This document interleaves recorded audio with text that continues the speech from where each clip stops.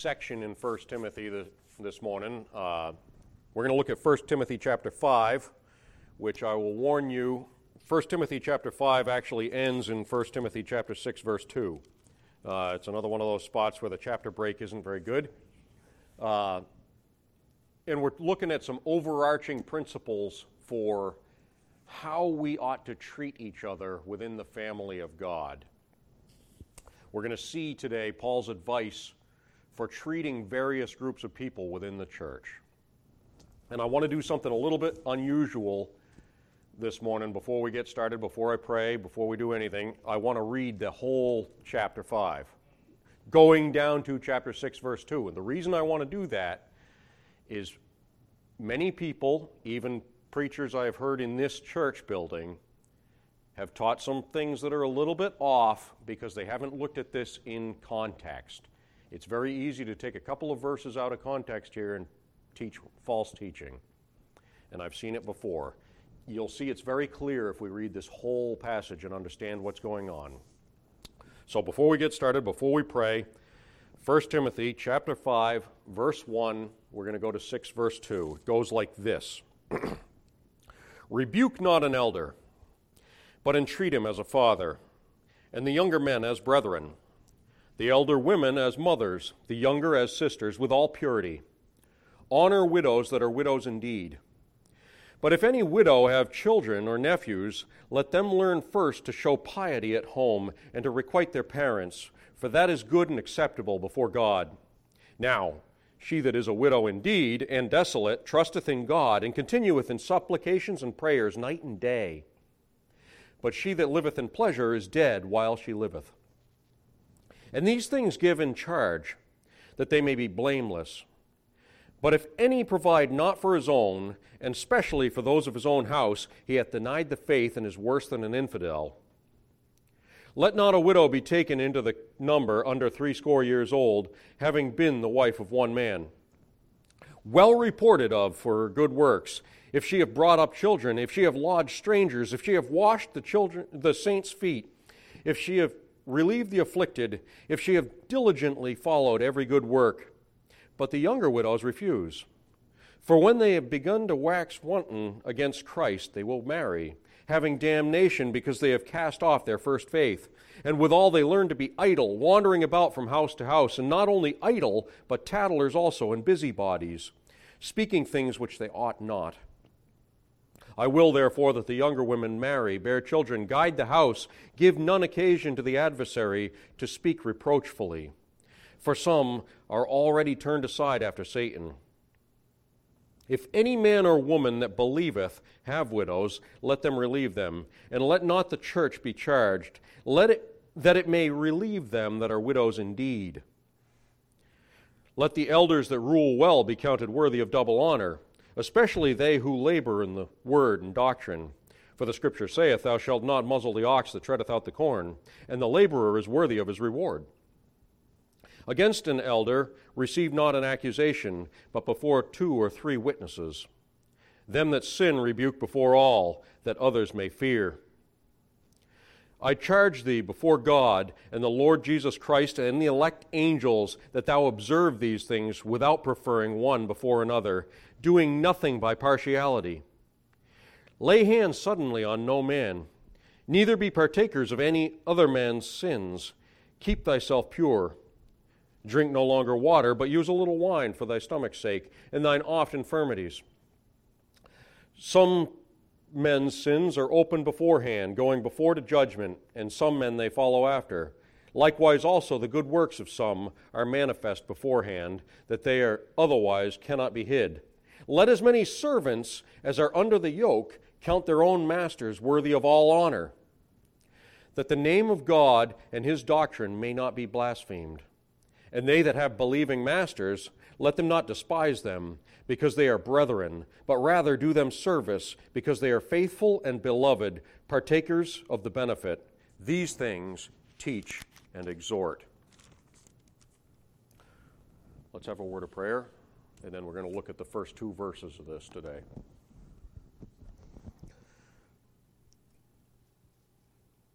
Lord, we do thank you for being such a gracious and merciful God to us. You provide for us every need. You take care of us, and you bless us when we don't even deserve it. Help us to be able to minister some of that love that you show to us back to this world around us. There's very little love in this world, and that'll show us to be the light and the salt that you've set us to be. Guide us through this passage. Show us how we can apply it to our lives. We ask that all in your name. Amen. So as I say, this chapter 5 is looking at Paul's advice for how we ought to treat various groups of people within the church. I encourage you, read it in context several times this week. And these groups that we're looking at, as you'll read through this chapter, we saw the several groups listed. Widows, elders, and slaves. 3 specifically different groups that show up. And each group has its own considerations to be borne in mind. Now, we've already seen Paul mention the existence of these groups within the church already in 1 Timothy. But I don't know if you noticed it as we read this, and this is part of, not the whole reason, but part of the reason why I wanted to read this all in context. I don't know if you noticed that honor is a recurring theme throughout this section. Honoring widows, honoring elders, honoring masters, holding masters in honor. I also don't know, while we're talking about the same theme, we saw honor, but did you notice that there was a progression of honor? It gets stepped up. It starts out in verse 3, we see honor mentioned. Honor the widows, verse 3. Verse 17, we see double honor for the elders. And then in chapter 6 and verse 1, we see all honor given by slaves to masters. It's a progression. That's why I say chapter 6 and verse 2 is really the end of chapter 5. Because if you break it off at 6 is a new chapter, you lose that progression. Honor, double honor, all honor. See, each section shows us exactly what proper attitudes ought to be toward each group.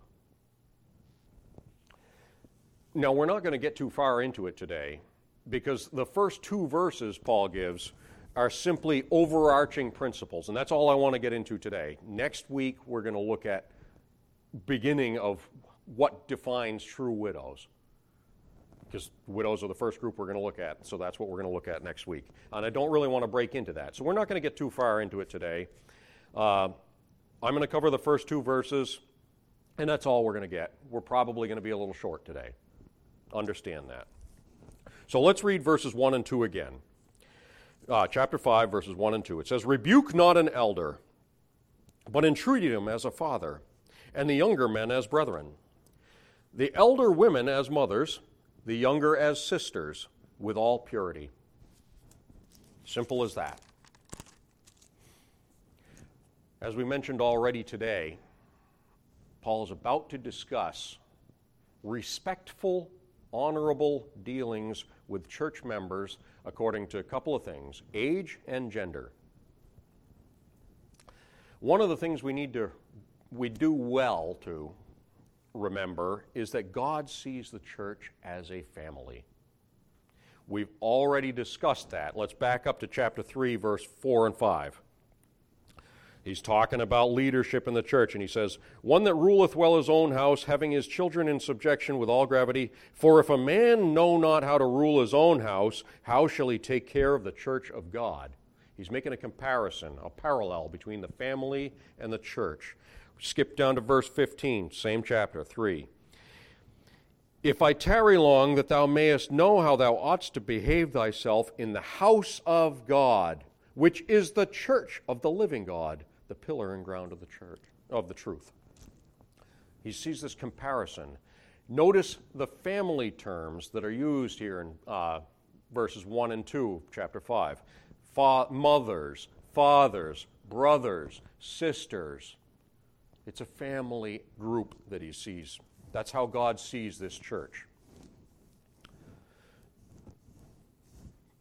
Now, that being said, I say we've got to look at this in the context of the whole chapter so that we see that we're talking about family groupings, because I've actually heard people preach, rebuke not an elder. See, you shouldn't ever reject anything that a preacher in a church says. He's the elder of the church. You can't talk back to him. Rebuke him not. That's not what we're talking about. Timothy doesn't say that you can't correct elder men. Rather, he's saying that they need to be entreated with a respect due to their seniority. To their seniority. We're not talking about a church position. I'll get to that in a moment. Another thing that I can't help but notice is how naturally Paul's moved from what we looked at last time, the discussion of what Timothy should command and teach. We've looked at that for the last couple of weeks, to now we're looking at the various groups that Timothy is supposed to command and teach. We've spent the last 2 weeks looking at what you're supposed to command and teach. Now we're looking at who you're commanding and teaching to. It's a very natural transition. See, Timothy is not to be an overlord, and the people in the church are not there in church for him to be pushing around. The whole congregation, young, old, male, female, all deserve to be treated with respect, because we're all in a family, see. Today, we're going to see Paul break the church up into 4 separate demographics with special concerns for each. And we're going to expand that over the next few weeks. So the first group that we'll look at is older men. Older men. Are there any older men in the church today? There's only one with a white beard that I see. Some people have interpreted this as an officer in the church, as I just pointed out. Some people have said, well, we're talking about an elder. But that doesn't really fit with the context, does it? The context is that of a family.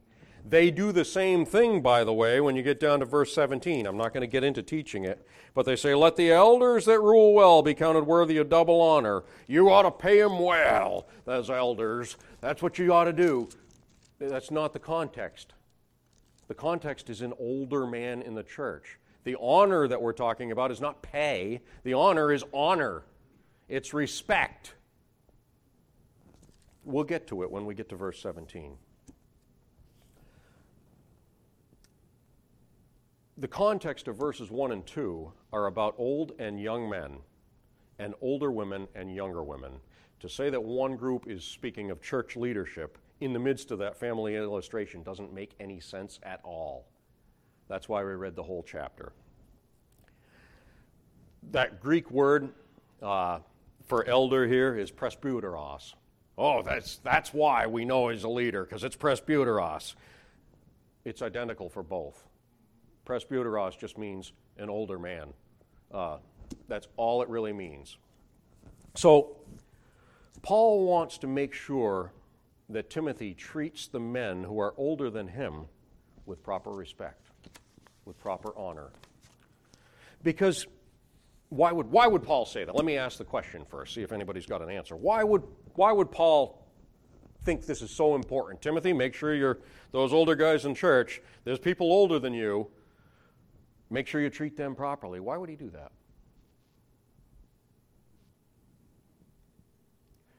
Well, it's sometimes easy for a younger preacher to lose patience with some of the older folks in the church, right? After all, the younger man's usually full of dreams and ambitious, and he wants to jump right in on things sometimes, while older folks might be a little more reserved and cautious, right? Sometimes that's a realistic way of looking at it. That's human nature, too. See, maturity is sometimes perceived as sluggishness by the youth, isn't it? And fervor, on the other hand, a real fervor is sometimes seen as impetuosity by older folks. He'll learn, he'll settle down a little bit. Am I wrong?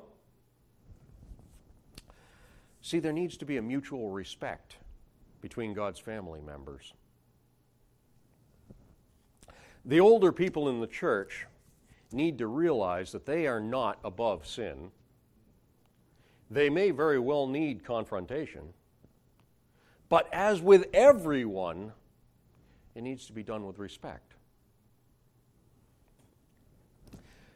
So rather than abuse the older men in the church, Paul tells Timothy, deal with him like you would your father. Deal with him like you would your father. This word entreat, it's an interesting word. It says to entreat him as a father. You know what that word entreat is in Greek?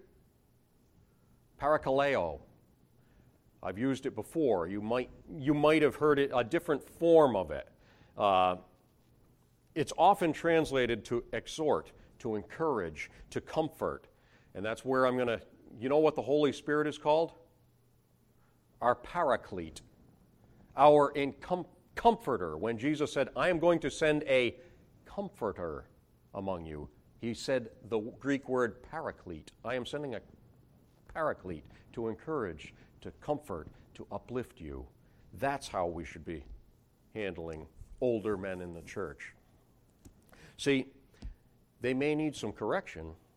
They may be a little misguided sometimes, but it needs to be done in an encouraging way. And by the way, that's true with everybody. Instead of being a harsh correction, it ought to be done in an encouraging way. It reminds me of what we studied about church leadership back in chapter 2, verse, where was it? 2 down to 4. Nope, I got a wrong section. I might have the wrong chapter. In any case, where he was talking about leadership, and he was saying that they hadn't ought to be quarrelsome, but they ought to be kind and they ought to be encouraging. That's what we're talking about here. Now, let me ask another question. Has anybody ever noticed that sometimes older men don't like to be corrected? Have you ever noticed that? It's an interesting thing. It's so common that we have a running joke about grumpy old men, right? He's stuck in his ways. It's become a regular joke. See, Timothy needs wisdom to deal with them. It's a fact. We joke about it, but it's a fact. Similarly, younger men need careful treatment as well. And Paul tells Timothy that he needs to regard them as brothers. Now, Jesus spoke of dealing with people in the church in this way. Matthew chapter 18. He's talking in future tense, Jesus was. He's talking to his disciples about when they were going to establish churches and things like that. But here we are, Matthew chapter 18, verse 15. He says, Moreover, if thy brother shall trespass against thee, go and tell him his fault between thee and him alone. If he shall hear thee, thou hast gained thy brother. He's talking to him as a brother. He doesn't mean literally your flesh and blood brother. He's talking about somebody you're associating with. Yes, we got to... I was just thinking about what you taught last week. Let no man despise thy youth, but be an example. It's the same connection. Old men, young men. We really haven't changed context. We just made a natural transition from what are you teaching to who are you teaching. It's all within the greater context. You're absolutely correct. See, we've got, we need to regard each other as brothers. And Jesus says that go to your brother and deal with the issue just between the two of you if you can. And nobody else needs to know, and the whole situation's solved, you see. See, as we already pointed out, old men are sometimes known for being stuck in their ways, but what are young men known for? Swagger and arrogance, right? That's kind of what they're known for. And sometimes, if you confront a young man on doctrinal issues or confront him on moral issues, you can see their pride and their self-importance start to come out, can't you? See, again, Timothy needs to be careful of this. Timothy needs to learn how to handle this in a wise way. By the way, we each need to handle each other, regardless of who they are, with wisdom, with encouragement. Think it over. Different situations, different individuals call for different treatments, don't they? verse 2. Let's refresh our minds on verse 2 because we're about to move into women now. And this is where we always get into dangerous territory as preachers. The elder women as mothers and the younger as sisters with all purity. So Paul moves to older and younger women. There's no double standard here. Older women and younger women require exactly the same wisdom and exactly the same respect as dealing with older men and younger men. In fact, regarding older women, Paul tells Timothy to respect them as he would his own mother. Again, I hope you're seeing the idea that the church is really just a family. We're all part of a family with different people in different roles within that family. Now, a young man like Timothy needs to regard women who are older than him like he would regard his own mother Eunice, who we see mentioned in 2 Timothy chapter 1 and verse 5. How does Timothy handle her? 2 Timothy chapter 1 and verse 5. When I call to remembrance the unfeigned faith that is in thee, which dwelt first in thy grandmother Lois and thy mother Eunice, and I am persuaded that in thee also. He was following in the same faith of his mother. He treated his mother clearly with some respect, didn't he? That's what Paul's talking about here. These older women that are going to be in your church, Timothy, treat them just with the same respect and the same honor that you do your mother Eunice and your grandmother Lois. Now, we see throughout the book of Proverbs a picture of what respecting one's mother and father should look like. I challenge you to take a look at the book of Proverbs and just look at how you're supposed to deal with your mother and father. That'll parallel with what we're looking at right here today. It'd be an interesting thing to do for the next couple of weeks. I encourage you to do that. That, by the way, is totally different than the common view in the Roman world where a father was respected, mother not so much. I'm picking my way through. It's a really slow, dry book, but it's a very interesting book. It's called Roman Honor, and it talks about how various grades of respect that certain people were held to in the Roman era. It's interesting to me. I don't recommend it to most of you. You probably wouldn't get very far in it. But it helps to get some context for what we're talking about. As much as people today might say that the Bible is a toxic male book, it's all toxic masculinity, men were everything, women were nothing, the truth is God regards mothers and fathers on equal ground. Let's take a little walk through Proverbs, all right? Let's go to Proverbs. We got lots of time. Let's go to Proverbs chapter 1, verse 8. We'll do a little walk, and we'll see mothers and fathers right on equal footing. Proverbs 1 and verse 8. My son, hear the instruction of thy father, and forsake not the law of thy mother. Sounds pretty equal, right? Skip over to 4 and verse 3. For I was my father's son, tender, and only beloved in the sight of my mother. Pretty equal footing. Skip over to 10 and verse 1.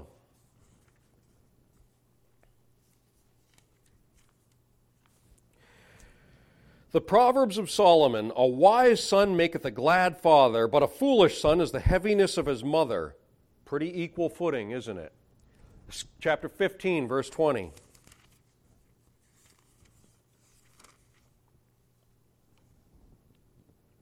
A wise son maketh a glad father, but a foolish man despiseth his mother. Equal footing again. And there's tons more. Don't even make me mention Proverbs 17:25, 19:26, 20 verse 20, 23 verse 22, 23 verse 25, 28:24, 30 verse 11, and 30 verse 17. I'm not going to mention those. Honoring older women as mothers is just the same as honoring older men as your father. Don't let this world tell you that this is a toxic male book. They're on equal footing, and that was unusual in ancient times. That's important for us to know. as people seem so confused about things these days.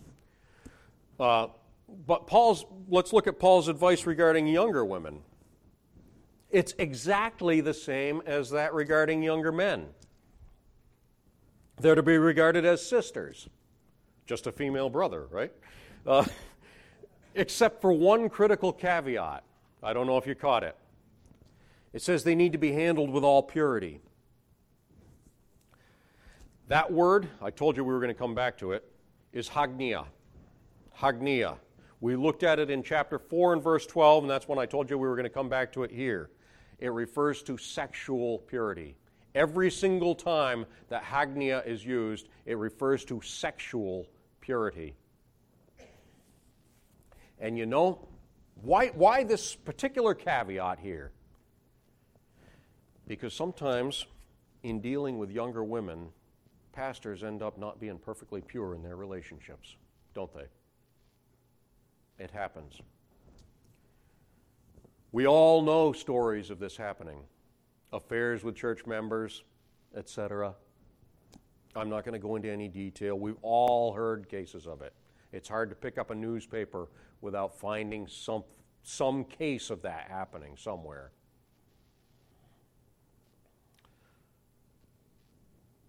That's yet another reason why it's so important to look at the church as a family. If you wouldn't do that with your sister, then don't do it with any woman in the church. In today's society, that's seen as kind of a prudish doctrine. But Paul took it very, very seriously.